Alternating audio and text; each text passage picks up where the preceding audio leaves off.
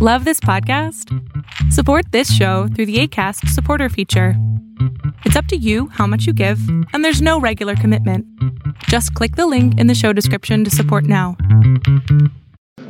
Hi, I'm Grant Haver, and I wanted to introduce you to the newest podcast on the DSR network, Next in Foreign Policy. Every other week, Zoe Weinberg and I talk with new and emerging foreign policy experts about the issues of today and tomorrow. We've covered everything from the war in Ukraine to the impact of pop culture on policy. So if you want to better understand the people and ideas that will be shaping the debate in Washington and around the world for years to come, check us out wherever you find your podcasts. For more than 5 years, Deep State Radio has been on top of all the key foreign policy and national security stories impacting the world. We're incredibly grateful to our members who support our work and hope that you will consider becoming a member. Members receive access to exclusive bonus content, the opportunity to participate in discussions via our member Slack community, our weekly member briefings, and our new Ukraine Daily Brief newsletter delivered to your inbox each evening. Members also receive all of our content via private member feed. To become a member, visit bit.ly/DSR member and enter code APRIL2022 to receive 28% off a monthly or annual membership. That's bit.ly/DSR member and code APRIL2022. Thank you.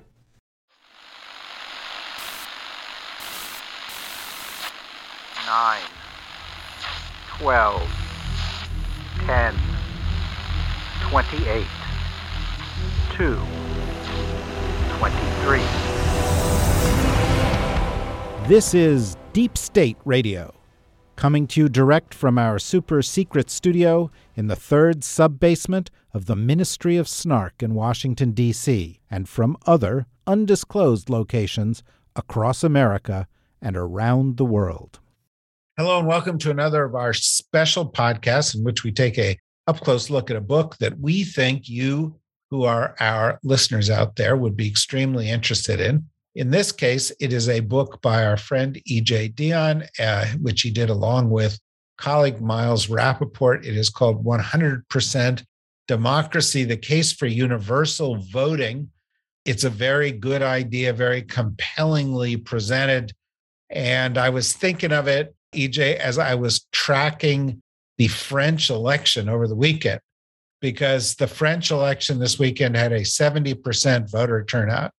And a bunch of newspapers were, this is a huge sign of voter apathy in France. This shows a big disconnect with the election. And I noted it was, considerably above what we would consider a high turnout. We got a problem here. Maybe you can frame the problem as a place to begin. Right. Well, thanks so much for having me. And I always enjoy being with you. So we wrote the book, 100% Democracy, because we believe, Miles and I, that the best way to defend voting as a right is to assert that it is also a civic duty and to make it a legal duty. We model our system with a system we propose largely on the one in effect in Australia. They've had it for 100 years. So this is not some idea out of left or right field. This is something that's worked in Australia for a century. And under the Australian system and the system we propose, every citizen would be legally required to vote. I'll explain what the penalties are, which are minor. It's much more a nudge than a shove or anything more that we propose. But we would make voting akin to jury duty as a civic obligation of every citizen. There are two underlying reasons to do this now. The first is a reality that's been true for a long time, but has really come to bite us in the kind of polarization we have in recent years, that the American electoral system is really like a fancy dinner party where you have an A list of voters, a B list, and a C list. And the A list gets all the attention, and those are the regular voters, the likely voters as identified by their past voting histories, who get all the attention of the politicians and all the attention of the political consultants. Then there's a B list of voters who are registered but really don't vote that often. They get very little attention. And then there are all the Americans who aren't registered to vote, the C list, and they get no attention at all.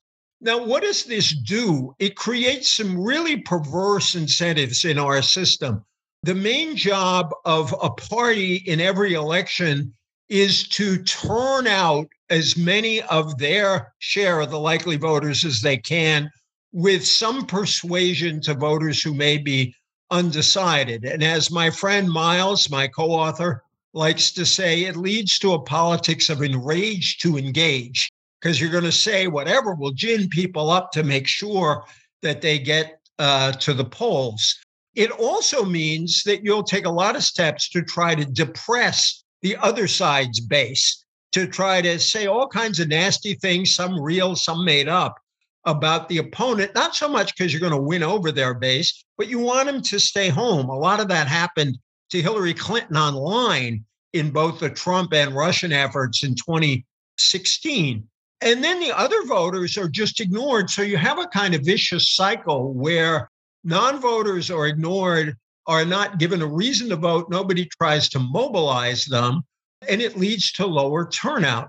The second reason we think it's urgent now is because of these voter suppression efforts. As we argue in the book, we should look at the 2020 election as an enormous national achievement. In the middle of a pandemic, because election officials and in some cases state legislatures all over the country, red states as well as blue states, made voting easier, we got the highest turnout, arguably in history, depending on how you want to count it, certainly the highest turnout in probably 100 years, because A, obviously everybody had a stake in whether Trump won or lost, but B, because we made it easy with early voting, with easy mail voting, with drop boxes. I always like to say I voted in a drop box in front of Walt Whitman High School, which made me very happy because it was the high school our kids went to school at, and also because it's named after the poet of American democracy. So I felt like a poet as I dropped my ballot in. But we made it easy for people to vote. And then what did we do? Well, we're not building on this. In 19 states, they're trying to roll it back. And in fact, right now, you have two Americas when it comes to voting. 19 states are rolling back gains. 25 states are trying to push it forward. If voting is a civic duty, it becomes incumbent on every level of the electoral system, including the election law, to make it as easy as possible for every citizen to carry out their legal duty. When we were researching the book, my great assistant at the time, Amber Hurley, was looking at the Australian website. She ran into my office and said, "This is really cool how easy Australia makes it to get people registered and to help people vote. And why can't we do this?" Well, we can do this if we put our minds to it. And we think a 100% democracy would not cure what ails us. We go out of our way to say in the book, we're not like elixir salesmen in the 19th century selling a potion that cures everything. But we think we would make democracy better and we'd make it work better.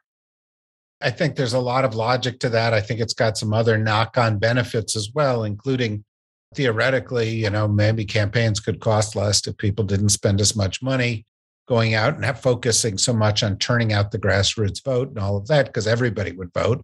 The focus of campaigning would be more on the substance of the election. It seems to me that the great obstacle to this is that there's one party in America that wants more people to participate, and there's one party in America that seems, as you point out, with 19 states, to not want as many voters as possible to participate. I think we could quickly point out to them that there are plenty of right-wing maniacs and racists getting elected in Australia. They shouldn't fear that they would be out of business. The right in Australia is in some ways just as scary as the right here. But I don't know that would placate them. How do you make something like this practically achievable in today's political environment? The first thing is that we're aware of the problems we're up against with this. I always joke that Miles and I either present as the most honest book writers ever or complete fools, because we include our own polling in the book that shows that as of right now, only 26% of America agrees with us on this idea, although I thought that was pretty good for an idea that's never been presented systematically and that some might see as flying in the face of a certain libertarian streak among Americans. If people won't get vaccinated to save their lives, they might not like this idea at all. What was interesting is in our polling before Trump really went after expanding the electorate, our polling was in February 2020, Republicans were almost as inclined to support this idea as Democrats were. And while we found that 48% strongly opposed it, which said to us that about half the country right now is at least open to persuasion. And by the way, we asked another question where a majority of Americans, 61%, agree with our underlying premise, which is that voting is both a right and a duty. And Republicans were as inclined to believe that as Democrats, which we found very heartening. We know it's going to be a hard sell, so we know we're going to have to begin state by state and in some cases locality by locality. We are looking for states that have been willing to experiment before, Alaska and Maine, for example, with instant runoffs and this transferable vote, Western states with all-mail voting. We think there's a lot of spirit of experimentation in the country, so we can go there. But we do in the book and have since made a case to Republicans that this is not, Miles and I are both progressive and we're open about that in the book. But we also want to say we're not doing this to rig the election for our side. We're doing this to get full inclusion of the electorate. And we point out that if you ask the question, why did Republicans, even though Biden was winning, pick up those 10 seats or so in the House that they did? It's because turnout in their base increased very substantially between 2018, a good year for Democrats, when a lot of Republicans stayed home, and 2020. That suggests to us that they need not fear high turnout. But since we finished the book, we've had the result in Virginia. Virginia's election was held under an election law written by Democrats to maximize participation. There was a huge turnout in the Virginia governor's race in 2021. And guess what? The Republicans, to the dismay of many Democrats, it wasn't the result I was looking for, but the Republicans swept every office in the state. I do think this would have the effect of making the electorate a bit more moderate. That seems to be the effect in Australia. And on the whole, their conservatives have been somewhat more moderate than our conservatives. And I know Republicans who quietly like this idea because conservative Republicans, but of a moderate sort, who think it might be easier to pull their party away from Trump. But we really want to make a case that a full electorate will create more legitimacy no matter who wins the election.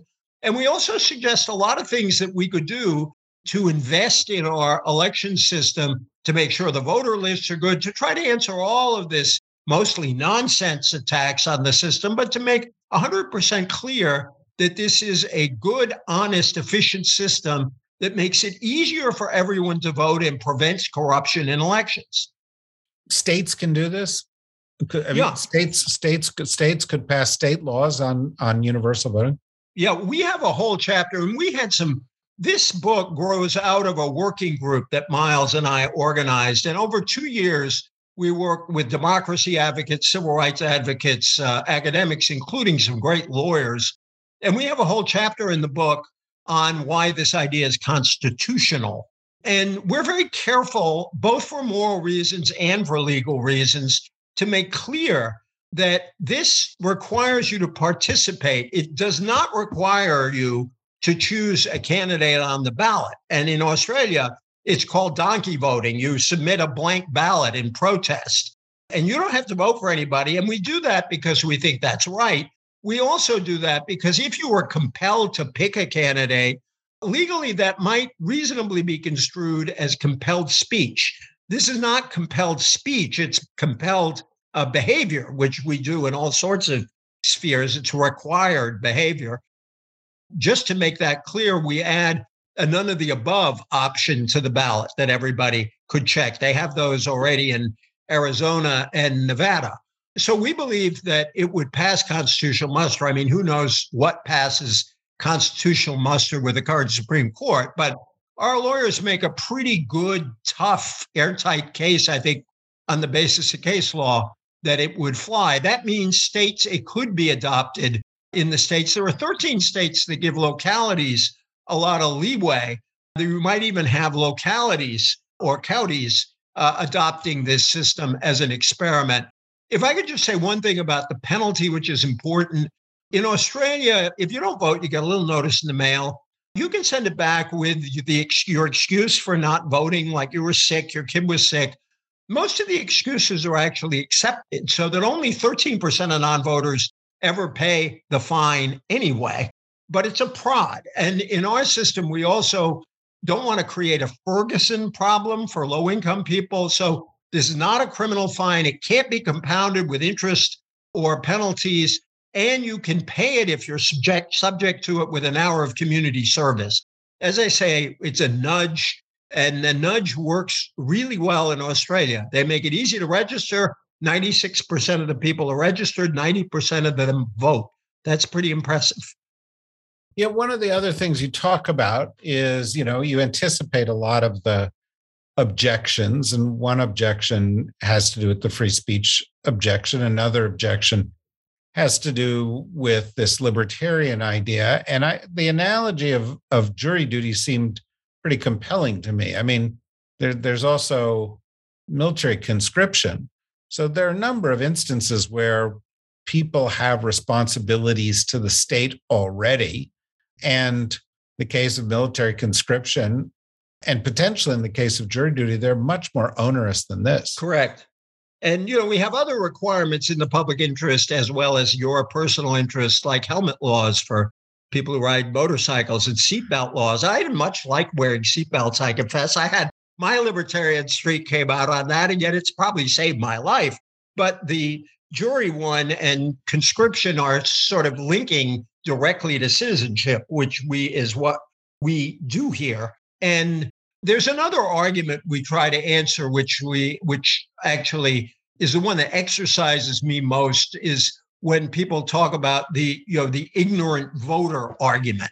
And it turns out that a lot of people who talk about ignorant voters don't much like the existing electorate either. Some of the people who most attack the system we proposed in the past also say, well, there are too many ignorant voters as it is. Now, the ignorant voter argument has always been used by elites to say we must keep power in the hands of these well thought of, well educated, often very rich people. And heck, at the beginning of our republic, only white males with property could vote. But also there are a lot of studies that show that, in fact, the so-called ignorant voter is a myth. The classic work on this is V.O. Key's Responsible Electorate, Sam Popkin's book, The Reasoning Voter. I love the beginning of V.O. Key's book, which I always like to quote. The perverse and unorthodox argument of this little book is that voters are not fools. And the evidence from various academic studies and from the experience in Australia is that when voters know they will be engaged, they will have to vote. They actually think about and study up on the election. Not that they are political obsessives, but most voters, as it is, are not political obsessives. But they care about what they do. We quote Kim Beazley, the former leader of the Australian Labor Party, who more recently was the Australian ambassador to the U.S. And he's been at polling places since he was a little kid because his dad was in politics.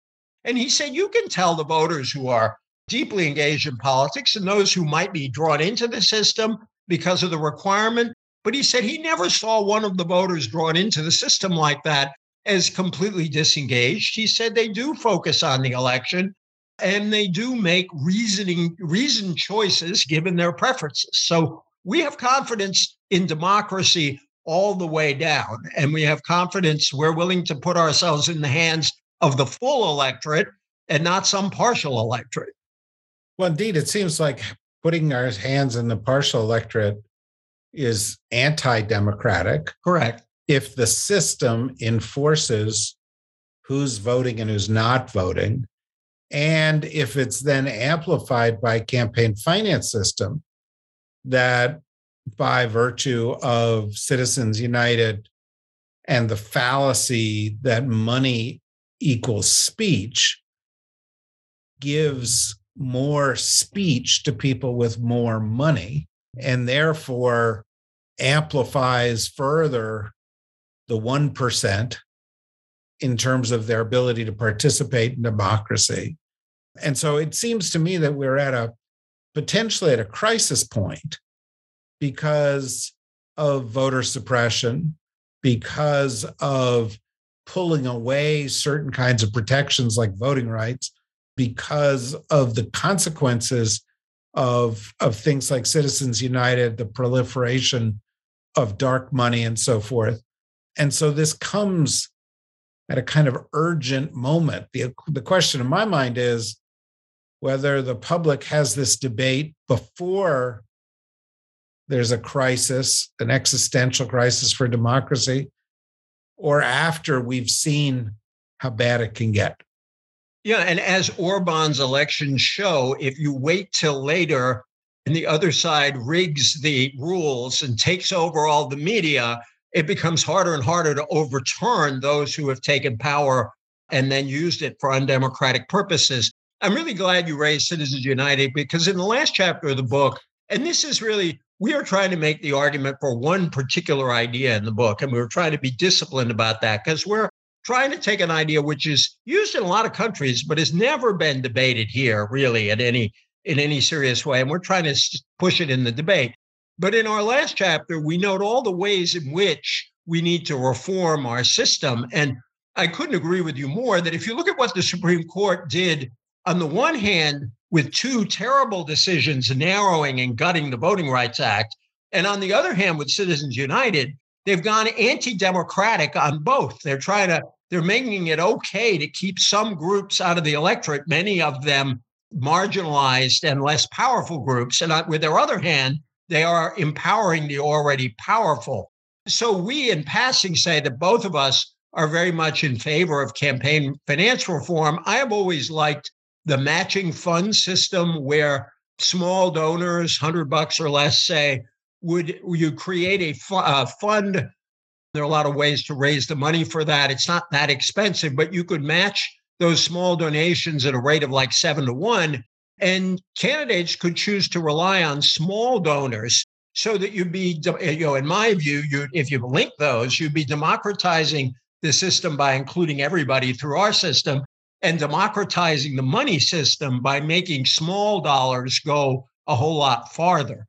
But one of the reasons we want this out there is because it is an urgent and scary time for our democracy. And we think that we should be debating the fundamentals of democracy, whether we really do believe in them as a nation, and what we are willing to do about that. And we think this idea pushes the debate along. We don't want anybody out there to stop doing what they're doing. If you're fighting for a new Voting Rights Act, if you're fighting for the Freedom to Vote Act, if you're fighting for election day registration or re-enfranchising the formerly incarcerated, we want people to keep doing all those things because they constitute what we in our book call gateway reforms, where you basically need to do this to make a system like this work, because you can't impose this civic requirement on a system where people are being blocked from voting. That just doesn't work, and we don't want to do that. Also, I think that this has the advantage that some of those reforms do not, of not seeming to target one particular group or another. And some of those reforms seem to target it. What has the traction been like with senior political officials? In the working group, we visited with all kinds of people. We visited with civil rights leaders who have embraced this idea. The NAACP has endorsed this concept, in fact. We visited with immigrant groups who tipped us off to a potential problem that we try to deal with in the book, where of non-citizen immigrants who might be caught in a vice if they're put on the rolls and then don't vote. And we think the law should make clear that those folks are not in trouble. Election officials are intrigued by it, but they would want a lot of funding. And we should, because they said we would need to deal with about 30% more voters. But in the book, we argue that elections are one of the things we radically underfund in our country. Because if you're on a town or county council, people are going to go after you a lot harder if you underfund the schools than if you underfund the Board of Elections. And so we think there should be more federal money here. So we want to robustly fund the process of holding elections because they are the heart of our democracy. We've had some mayors who said they want to try it. 2 bills have been introduced, one of which we have as the appendix in our book, just to give a model bill. I have to say, I'm very proud the person who introduced it in Connecticut was State Senator Will Haskell, who is one of my former students. And it didn't pass, but it created an argument. There's a bigger argument. It was also introduced in Massachusetts. Miles is going to start an organization called the 100% Democracy Initiative to follow on our book, where we hope this will come up in a number of other states. A mayor of a town of California said he wanted to try it. So people are intrigued. We've done a lot of talking about this book in the last 3 weeks with a lot of different groups. And what's heartened us is people ask a lot of skeptical questions, which is great, but they come away saying, they're more inclined to come away saying, why not? Than why are you doing this? We've gotten a very good response where people still want to argue about it. They want to probe it, but they are more intrigued than turned off at the end. It does seem to me, just as one final follow-up, that what you really need is some Republicans who think that this is in their advantage. This is to their advantage. Because you don't want this idea to be seen as a Democratic proposal, it's big D Democrat. You want somebody who's in a heavily red state who doesn't get the right turnout in his district to say, if this happened, I would do better. In other words, otherwise it becomes partisan and won't get the hearing it needs, right? Well, it's so interesting that you say that because we agree with you. But, there is a funny yin-yang in making this argument publicly, because at the outset, progressives are more inclined to agree with it. Then they ask the question, will this help us? Can you guarantee that this will help us? And we say, no, we don't. Not only can't we do that, but we don't want to do that because on the other side, we do want to make a case to Republicans that a full electorate is one they could still win. In the example, you can use Australia, where in the 100 years that they've had this system, there have been alterations in power on a regular basis between Labor and the coalition, which is the Conservative coalition. And it was originally pushed in Australia, interestingly, by conservatives who were worried about organized labor and the Labor Party and thought Labor would out-organize them. And then Labor took a look at it and said, we'll do just fine under this. And so there's been some pushing occasionally against it, but it holds because both sides see that advantage. So yes, we do hope that some Republicans will come along. Quietly, I've had Republicans say they would like this, as I said earlier, because they think it would lead to a more moderate brand of conservatism that they wish their party were espousing. But what I always like to close with is we borrowed another great idea from Australia. We take the secret ballot for granted. And most people can't imagine voting any other way except by secret ballot.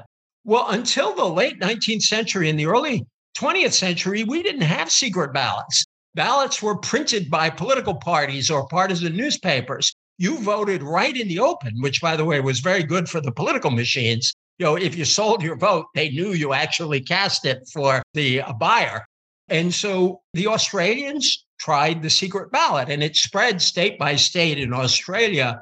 Jill Lepore tells the story of this in a wonderful New Yorker article that's in the historian Jill Lepore, in a New Yorker article that's in our footnotes. And it came to the United States. It was very controversial. And by the beginning of the 20th century, we adopted what was known as the Australian ballot, which is the secret ballot that we use now.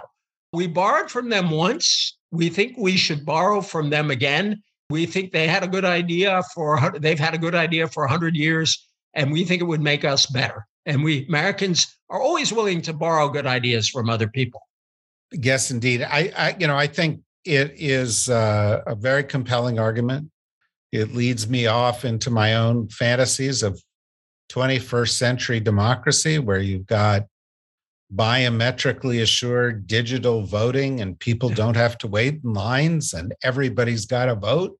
And when you've got both of those things, then you don't need a lot of private campaign finance, and you've got publicly financed elections, and you don't have the corruption that we've got. And I think all of those things end up being moderating influences that minimize the impact of the extremes on either side. And I think that can also be very helpful. So I'm grateful for, anything that moves us in that direction. I think this book, which has been very well received, will do that. I really encourage our listeners who are deeply engaged in issues like this to go out and get the book, read it, share it with people, have discussions in your own towns and cities about this. And thanks to everybody for listening. Bye-bye.